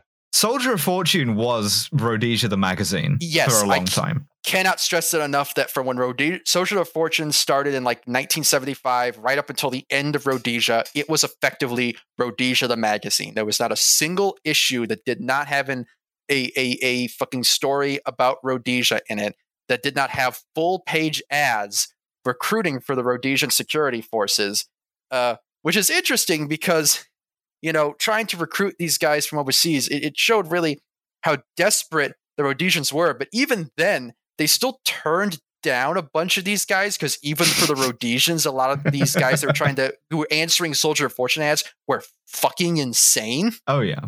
And people talk a lot about American volunteers, of which there were some. The overwhelming number of foreign volunteers were British. There was an independent French company that was then dissolved for ill discipline, and a bunch of its members tried to do bank robberies in Salisbury before becoming mercenaries. It just become it was a shower drain for some of the both weirdest and worst people in the world. Not just French mercenaries and white supremacists and KKK members, but also, interestingly enough, the Crown Prince of Albania, who, you know, he bounced around Europe for a bit after King Zog was kicked out of Albania. He got kicked out of weird little Hearts of Iron reference events firing. You know, yeah, he got kicked out of Spain for having mercenaries and illegal weapons. On his way to Rhodesia, he got basically ambushed at an airport, and I think it was Gabon by local like ruffians that had been hired by the Albanian government, and allegedly he scared them off with an RPG.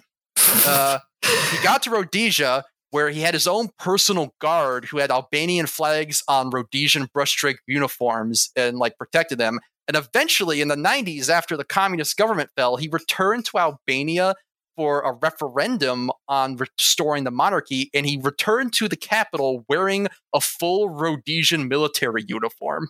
Weird as shit. Totally fucking, I love it. I love the idea of fail-sunning your way through Rhodesia only to return to fucking post-communist Albania to be like, everything's fine here. Shut up. Yeah. He lost that referendum, by the way, handedly. He said that there was vote rigging. Maybe there was, but, you know, I can't be asked to care. Yeah, who cares? Yeah. And you can see the sort of general themes of Rhodesian external propaganda here, which is self-reliance, small country, anti-communism. They've adopted the way of Juche. Exactly. I feel like some of these advertisements, this advertisement in particular, is very pessimistic. These women will die for Rhodesia. Not they might die, they will. You know, I feel like that's not. You're not selling this to me. Right.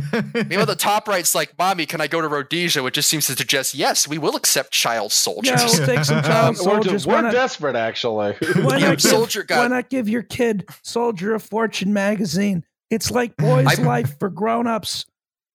Yeah, I plucked that one out of Soldier of Fortune. I mean, I cannot stress, like, Soldier of Fortune is half psychosis and then just half ads for guns. Admittedly cool ads because they're 80s retro ones. Oh, it's a perfect Bible of FUD lore. It's like, actually, you need a 45 for stopping power. If you read an issue of Soldier of Fortune from the late 70s or early 80s, you will 100% immediately understand, okay, I know now where QAnon and Trumpism and all this stuff came from. It just didn't have legs yet because the internet wasn't a thing. Yeah, like the absolute Bircher stuff. I want to know who LU was.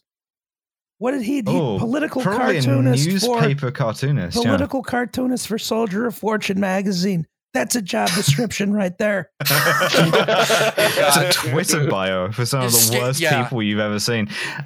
Soldier of Fortune. I mean, God, like between the ads and everything, they had the ad burned into my memory is one for what was called the Spotlight Freedom Tour. Spotlight being a weird, super right-wing newsletter that told you, quote unquote, the truth. And the Spotlight, quote unquote, Freedom Tour took you from Salisbury, Rhodesia to Johannesburg, South Africa, culminating in a nice trip to Rio de Janeiro in military junta era Brazil. Nazi birthrights? Yeah.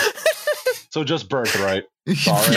I went on it. I can say it. Next slide, please, because we can talk about like all of this external propaganda differs a lot from Rhodesia's internal propaganda, the stuff they made for domestic consumption, which is breathtakingly racist, but not in the same way. It's racist in a sort of more patronizing way of can't we all just get along from a position of like patrician white supremacy. Mm-hmm. It's almost lib. It's like lib white supremacy. Yeah, like it talks about black Rhodesian soldiers, for instance, which Soldier of Fortune, you would be forgiven for thinking they didn't have any, where like they became an increasing part of the Rhodesian army every year. But you can also talk about these psyops here. I love the sort of the anti-work response here. Do not listen to people who try to stop you from going to work. They will make you lose money and jobs. If someone tries to stop you from going to work, go to the police or the army. But also the sort of the very patronizing stuff, like you cannot chase two impala. Follow the stronger, which gives you meat, work, education, freedom, hope, and safety. Its name is good government. The other impala leads you into darkness. It reminds me strongly of like how, the American government, American government officials would speak to Native Americans in sort of this patronizing tone, which sort of infantilizing, and it sort of became the basis of how we think Native Americans talk. Well, no, they actually spoke normally. They still do today. But there was this sort of patronizing dialect that came from, Indian agents and stuff like that. And this has that, but more British. This has there's another great example of this, which is so the original Rhodesian PSYOP thing was if you go to one of these camps, you will be tortured, which was sometimes true, but not enough to make it like accurate. And so people would come back from these camps and not having been tortured, it would just discredit the whole propaganda. But so their last line of defense was to do more racism. And so I have a little passage here. They put these leaflets out in villages. Your tribal spirit has sent a message to say that your ancestral spirits are very dissatisfied with you. As a result of this, there has been no rain. Your crops have died, and there could be great famine. It is only the government which can help you, but you have to realize your obligation to help the government also. This is what I'm saying, where they're just all counterinsurgency is recycling the same ideas over and over, because this is literally just like we did in Vietnam, where we had guys going through the jungle blasting recordings trying to make the Viet Cong it was their ghost. Are mad at you, yeah. Exactly. It's the counterinsurgency. It's just the same goddamn stuff reinvented over and over again with some general making it look like it's new and fresh so we can get a fucking promotion. You have a tiny bit of liberal representational politics on the bottom left here with black power against the terrorists, where the text there says liberation movements claim they're fighting a freedom war against the white oppressors, yet most of the men in the front line are black. By this point, that was true because the Rhodesians were so desperate they had massively expanded the army, and because of white emigration, they had to recruit more black soldiers. And honestly, like, I can't entirely begrudge a black man in Rhodesia joining the army at that point because, I mean, if you can't find a job elsewhere, what the fuck else are you going to do? So I can't entirely judge them. Yeah, but it's still like explicitly a white supremacist power structure. The like elite units of the Rhodesian army remained all white until pretty much the end of the war. Yeah. Also, we got to talk about, next slide, please. We're getting there. The songs. Oh, the fucking songs. Wow, can one small, unrecognized settler colonial state create so many fucking awful folk songs? And not just awful in that the songs themselves are awful, but awful in that they're awful in a catchy way, so they're going to be stuck in your brain forever. Like, I will have Rhodesians Never Die stuck in a part of my brain long after it is installed into a robot in like a container of some kind of liquid. It's all this emphasis on sort of that rugged individualism, us against the world, very traditional, very sort of conservative. And it's just all this weird internet fascist, white supremacist wet dream, which we'll circle back to. But some of these fucking songs, I mean, I have a few listed here. Rhodesians Never Die, The Last Word in Rhodesian, which is basically a love letter to Ian Smith. Green Leader, which is about a Rhodesian bombing raid that basically killed a huge amount of people. It's funny, these songs kind of go through the stages of grief. Because like you have the sort of, you have the different stages of grief, which you see Rhodesia go through, and I'll talk about this, but we're about to hit the bargaining stage here. Exactly. Denial, they sort of like, oh, we're great, we got this, everything's fine. Anger, I think anger is expressed by the song called Another Hitler, which is basically the Rhodesians saying, Robert Mugabe is basically Hitler, and you're bad for not letting us do a settler colonialism. The last words of which are basically, this battle is not the last one, we are only stepping stones, and finally America will bleed. America will bleed. Which, if you didn't know it was a Rhodesian folk song, you would think it was like a nasheed or something from ISIS. But there's just so many fucking songs by people like Clem Folliott, John Edmund, and just more masturbatory material for guys on 4chan. All right. Well, the good news is, next slide, please. The war ends. Yes. Hooray. The war ends in a negotiated settlement in Britain. Zipra's big idea was to do a sort of big conventional last-minute Tet offensive sort of thing. Probably wouldn't have worked. Would have taken years anyway. Instead, what you get is this sort of very tenuous settlement of a country called Zimbabwe Rhodesia, which is that's the bargaining stage. Yeah, sounds bad. That's the you wouldn't hit a guy with glasses of white supremacy, which is literal in this case, because you have the guy who was supposedly running it, which is Bishop Muzorewa on the right hand there. And the best way I could describe Zimbabwe Rhodesia was a Potemkin village of majority rule, where they tried to create the illusion that it was a majority ruled country, when effectively Smith and all his white cronies still effectively ran everything behind the scenes. Yeah, Mugabe called Muzorewa a blacksmith, which was, a decent pun, if nothing else. They were the only party that had not been outlawed by Smith at the start, because they were the only guys. They were the only ones who didn't condone violence, and two, they were the only ones who were not communists. They were like liberals, I think. Yeah. But so eventually they have to sign the Lancaster House Agreement, which it makes Margaret Thatcher sick. She grieves over this, right? But it is something that her government plays a part in overseeing, sort of against its will. The Rhodesians were really hoping once Thatcher got in the office that might save them, but even they were too much for Margaret Thatcher, which should tell you a fucking lot. That they were too much for Margaret Hilda Thatcher. So they're out of the bargaining phase. Now they're into acceptance, and they have no options left. They know they can't do anything left. You have to have an actual election in which black people are allowed to vote. Right. Yeah, so they signed the Lancaster Agreement. You have Mugabe here on the right. Lancaster. I know it's Lancaster in England. I'm just being an asshole. You have all the parties here, including this guy sort of in the back row, second from left, who looks a lot like, was it Mr. Wint or Mr. Kid from Diamonds Are Forever? He really does. Shit. If God had meant man to fly, Mr. Wint, he would have given them wings. And would not have had them do a settler colonialism. That's right. So what they agree to is a British or Commonwealth militarily supervised election.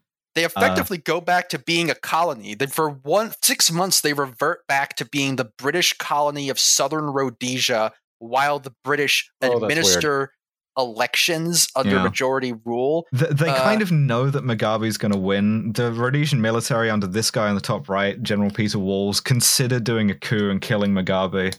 I will say there's a little bit of debate here about there's no question that these operations were planned. You had Operation Quartz, which is basically going to be an attack on that was going to be the effort to assassinate Robert Mugabe and leaders of ZANLA and ZANU-PF by rolling a bunch of tanks up to their election headquarters and then sending in the Rhodesian SAS. And then there was also, I might have these mixed up, there was Operation Hectic. One was an assassination attempt, and the other was they were basically going to attack all the guerrilla forces in their assembly areas, because part of the election thing was the British were going to get everyone into assembly areas where they could keep an eye on them while the election happened. Yeah. And it's questionable whether it was they were going to do it regardless, like if they were going to do it if Mugabe won, or if they seriously had deluded themselves into thinking that Muzorewa had a chance and Mugabe might try to quote-unquote steal the election and they were going to save it. But it's also debatable to what extent Walls was like, either advocating these or preventing these. It's still very unclear.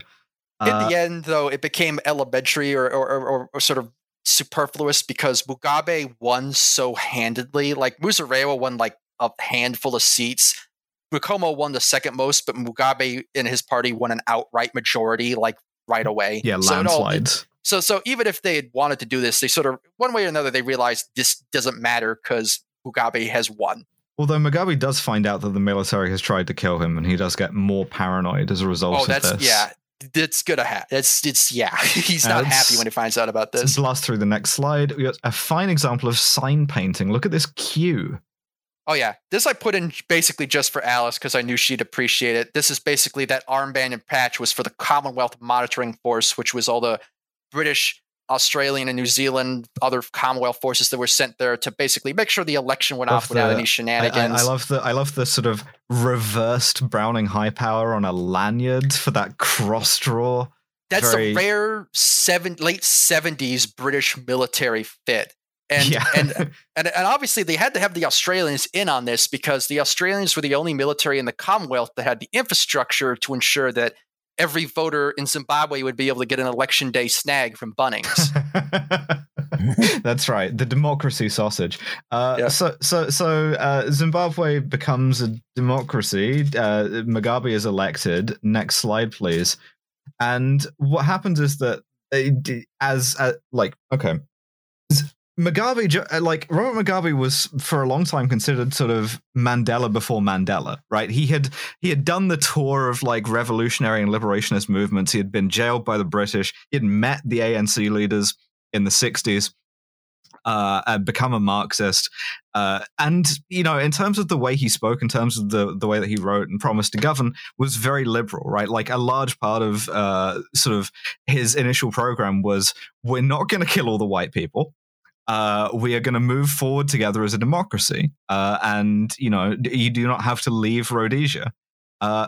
It's debatable to what extent Robert Mugabe became a tyrant versus was always a tyrant, right? He probably assassinated a lot of his internal factional enemies during the course of the Liberation War anyway.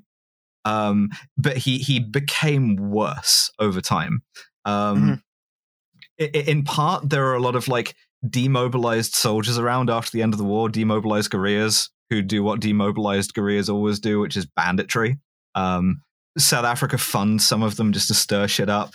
There's a couple of revolts, especially of Ndebele people against Shona people. This is the Entembani revolt, which is the still white officered Rhodesian army fighting for Mugabe against ZIPRA. Yeah, the chief of defense staff for the Zimbabwe Defense Forces from 1980 independence to 1982 for about 2 years is still a white former Rhodesian Security Forces officer. Initially, it's Walls, and then Mugabe finds out about Operations Hectic and Quartz, and Walls has to make a very hasty departure to South Africa. But for another 2 years, the Zimbabwean military under Mugabe is run by a white Rhodesian dude, and they still have a lot of white Rhodesian dudes in the ranks who are fighting for Mugabe. Yeah, essentially what happens next is a sort of combination genocide purge, where Mugabe fan favorite. Yeah, exactly. We're getting you warmed up for Joe on this one, Liam. Yeah, he eliminates all internal opposition. He humiliates white MPs and white army officers. sort of removes them from power, but also he perpetrates a genocide against Ndebele people called the Gakura Hundi. This leads to him forming his own sort of paramilitary power base called the 5th Brigade, which is largely trained by North Koreans.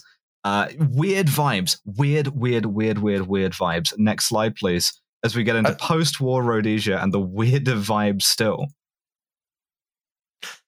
God, that statue is very very strong North Korean vibes off that statue. Because it was sculpted by North Koreans. That statue is pretty much direct from Pyongyang. I both hate it and love it at the same time.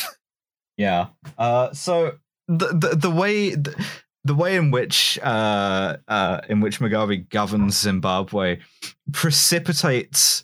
It necessitates land reform, right? It necessitates taking farms away from white farmers, which is initially done on a sort of mutual consent basis, and then very rapidly not that, both as a way of securing power for Mugabe, but also as a way of bolstering the economy, which suffers very quickly from hyperinflation. You can see the $100 trillion note using the same font from the game Rock Band. The wheelbarrows full of cash, a la the Weimar Republic. Exactly. Mugabe's sick jacket here. Oh, incredible work. Yeah. The thing is, Mugabe is genuinely very popular with a lot of Zimbabweans at this point.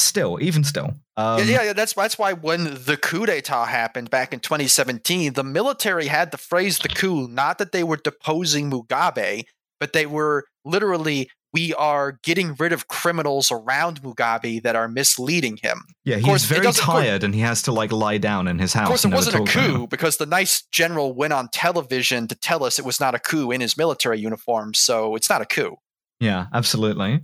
So at this point, also, I should say that Mugabe's attitude to democracy is no longer liberal. There's one television ad for the elections, which I come back to, which is it's images of a car crash, and the tagline is, "This is one way to die, another is to vote for the opposition. Don't commit suicide, vote ZANU-PF." I kind of wish the Democrats would do more of that, though. Yeah, for sure. I mean, the question is, do you have to hand it to Robert Mugabe, which is probably not. I tend to believe that he always had an authoritarian tendency. He was just better at camouflaging it. And he was, he liberated his country by the means that were expedient to him, and then centralized power totally. Lived for fucking ever. Became insanely corrupt also, which was a large problem. On the other hand, if anyone tells you there is a white genocide in Zimbabwe, they are lying.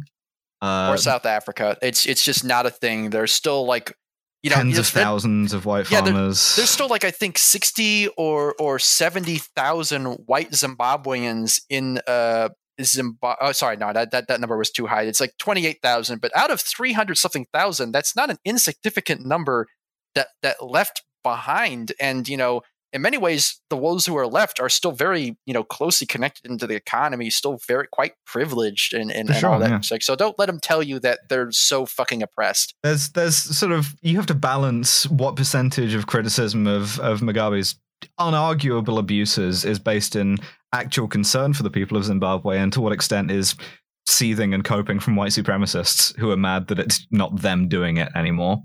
Yeah. And I mean, most of them didn't suffer. There wasn't a reconciliation the same way that was attempted, at least in South Africa. Most of these people did not suffer any consequences. Ian Smith lived out the rest of his days safe and happy in South Africa until he died in 2006 or 7. Again, he lived for a long fucking time. Yeah. Yeah. Fucking asshole. A lot of Rhodesians went to Britain or to South Africa or to Australia or to the US, and the key abiding factor about the Rhodesian, I don't even want to call it a diaspora, is that they never ever shut the fuck up about it. At this point in the 80s, British people of certain middle class circles talk about when-we's, expatriates from Rhodesia who constantly talk about when we lived in Rhodesia we had staff and we had a pool or whatever. Staff sort of in quotes. Yeah, exactly. Yeah. Much like the postbellum Southerners saying, "Well, you should have seen that house before the wall." Exactly. It's lost cause shit. And that's what they say. That's why even during the war they were trying to do that. Like, oh no, this isn't about race. It's about communism. We're trying to prevent communism. It's about race. Well, also, absolutely. part of the other thing about like the war ending in the Lancaster House Agreement is that it provides for a lost cause narrative in the same way that the end of the First World War did for Germany, which is, the army that never lost a battle but was defeated at a negotiating table by the Jews. Again, it's another Hitler's. You saw it in like that another Hitler song where they're basically blaming the British and the Americans and the Soviets and everyone else in the world for why won't you let us do a racism? Yeah, and it's like the Rhodesian army never lost a battle is A, not true. They absolutely did. But B, doesn't matter. They still lost the war militarily. Check the scoreboard. And count the rings. You'll never beat Jordan. You're more Patrick Ewing. White majority rule in Africa is now confined to razor wire circled suburbs of Cape Town and Johannesburg, all of them constantly driving themselves and each other completely insane through fear. It's an intriguing look into the future racial politics of the United States. We're almost already there. Yeah, we're getting there, bud. You see that they're trying to sell. They got a new big truck out now. Some companies trying to market a consumer-oriented, quote, tactical urban vehicle. You're going to be able to put flamethrowers on your car like you live in Johannesburg pretty soon. I can't wait. Cyclists. It makes sense. They made the civilian Humvee. It only makes sense that eventually they have to make the civilian MRAP. This is true. Right. Incidentally, we do have to talk about whatever the opposite of a bromance is, which is that. So Robert Mugabe, I think we can say for very fair reasons, hated the British his entire life, but he also became more and more obsessive about it. Also about homosexuality. He thought all of his critics were secret homosexuals. But in particular, he really hated Tony Blair, and not necessarily for the right reasons. Oh. It was kind of mutual. Like when he was prime minister, Blair talked up over like invading Zimbabwe and instituting regime change, overthrowing Mugabe by force, until the chief of the defense staff told him he would make everything worse, which I don't know why he didn't do this about Iraq, but Tony Blair inadvertently just creating a footnote in history that'll eventually become a Hearts of Iron mod. There's no oil in Zimbabwe. They did eventually find some resources, which both the Chinese and the Russians are in Zimbabwe now, very aggressively trying to get. Okay, that's the pivot to the east, yes. But so that leads you to the modern nation of Zimbabwe. Next slide, please. We're getting really, really close. My last couple of slides. We got to talk about Rhodesia as a locus for latter-day white supremacists. Oh, sure. Right? Because white supremacists love to have a legacy of being weird losers. They love to be victims. It's just like white supremacists and sort of Christian fundamentalists. They love to be like, even though they're anything but, they love to seek out narratives where they are the victim. Absolutely. And in particular, this kind of like stab in the back thing of the Rhodesian army was based and they were Chads and they wore the little shorts and they kept winning, but they were betrayed, right? It's not the case, but rings. Yes. It's just these fuckers and their victimhood complex ruining the FN foul for me forever. Yeah, you see here Dylan Roof, a Charleston church mass murderer, wearing a pre-democracy apartheid South Africa flag and a Rhodesian flag. You've got a little Make Zimbabwe Rhodesia again, which makes the link with Trump nice and explicit. And if you want to see any shit like this, like just go to the website, the Commando store with a K. God damn it. It just basically just makes its living off of people buying Rhodesian masturbatory material. Absolutely. The K board of 4chan or of 8chan, whichever, is magical place indeed. Is sort of a repository for this particular kind of military history inflected white supremacism. Personally, when I get nostalgic for the military history of a country that no longer exists, it's the Soviet Union, because as we know, the Soviet Union, A, never did anything wrong, but B, B, existed for 80 years and created stuff other than overhyped bicycle shorts and racist tantrums. And it was also actually put a guy in space. And it was also actually recognized by the rest of the world, including their principal adversary. Yeah, so all I can say about Rhodesia is seethe, cope. Next slide, please. My final slide. So much of this breathtakingly horny. This is a horrifying little vignette I made myself, which I think neatly summarizes the whole process. This is a white Rhodesian woman wearing an anti-emigration shirt, because this was like a popular thing in Rhodesia, was to try and like prevent white flight by saying, oh, well, we're staying to create our ethno-state. This was when it was really starting to hit the Rhodesian economy. Then we have a cropped and badly colorized version that got picked up on K, the firearms board. And then last of all, we have a lovingly, horrifyingly enhanced version to make her more trad looking. Yeah, they had to make her face thinner, make the lips bigger. She looks like Lana Del Rey. I found this on Tumblr. Oh God, a cursor place that won't just die. A Tumblr of fascist aesthetics. Wow. Fascists are desperately, weirdly horny. There are so many drawings of girls with big tits in Rhodesian military uniform. Alice, there's a whole big bunch of listeners right now writing down in their little books reasons to cancel Alice. Goes on fascist aesthetic Tumblr boards. I found it. I was looking for this, and I found it. And I can say it's not just anime waifus. I can safely say, as a furry, there are plenty of horny furry Rhodesian things too.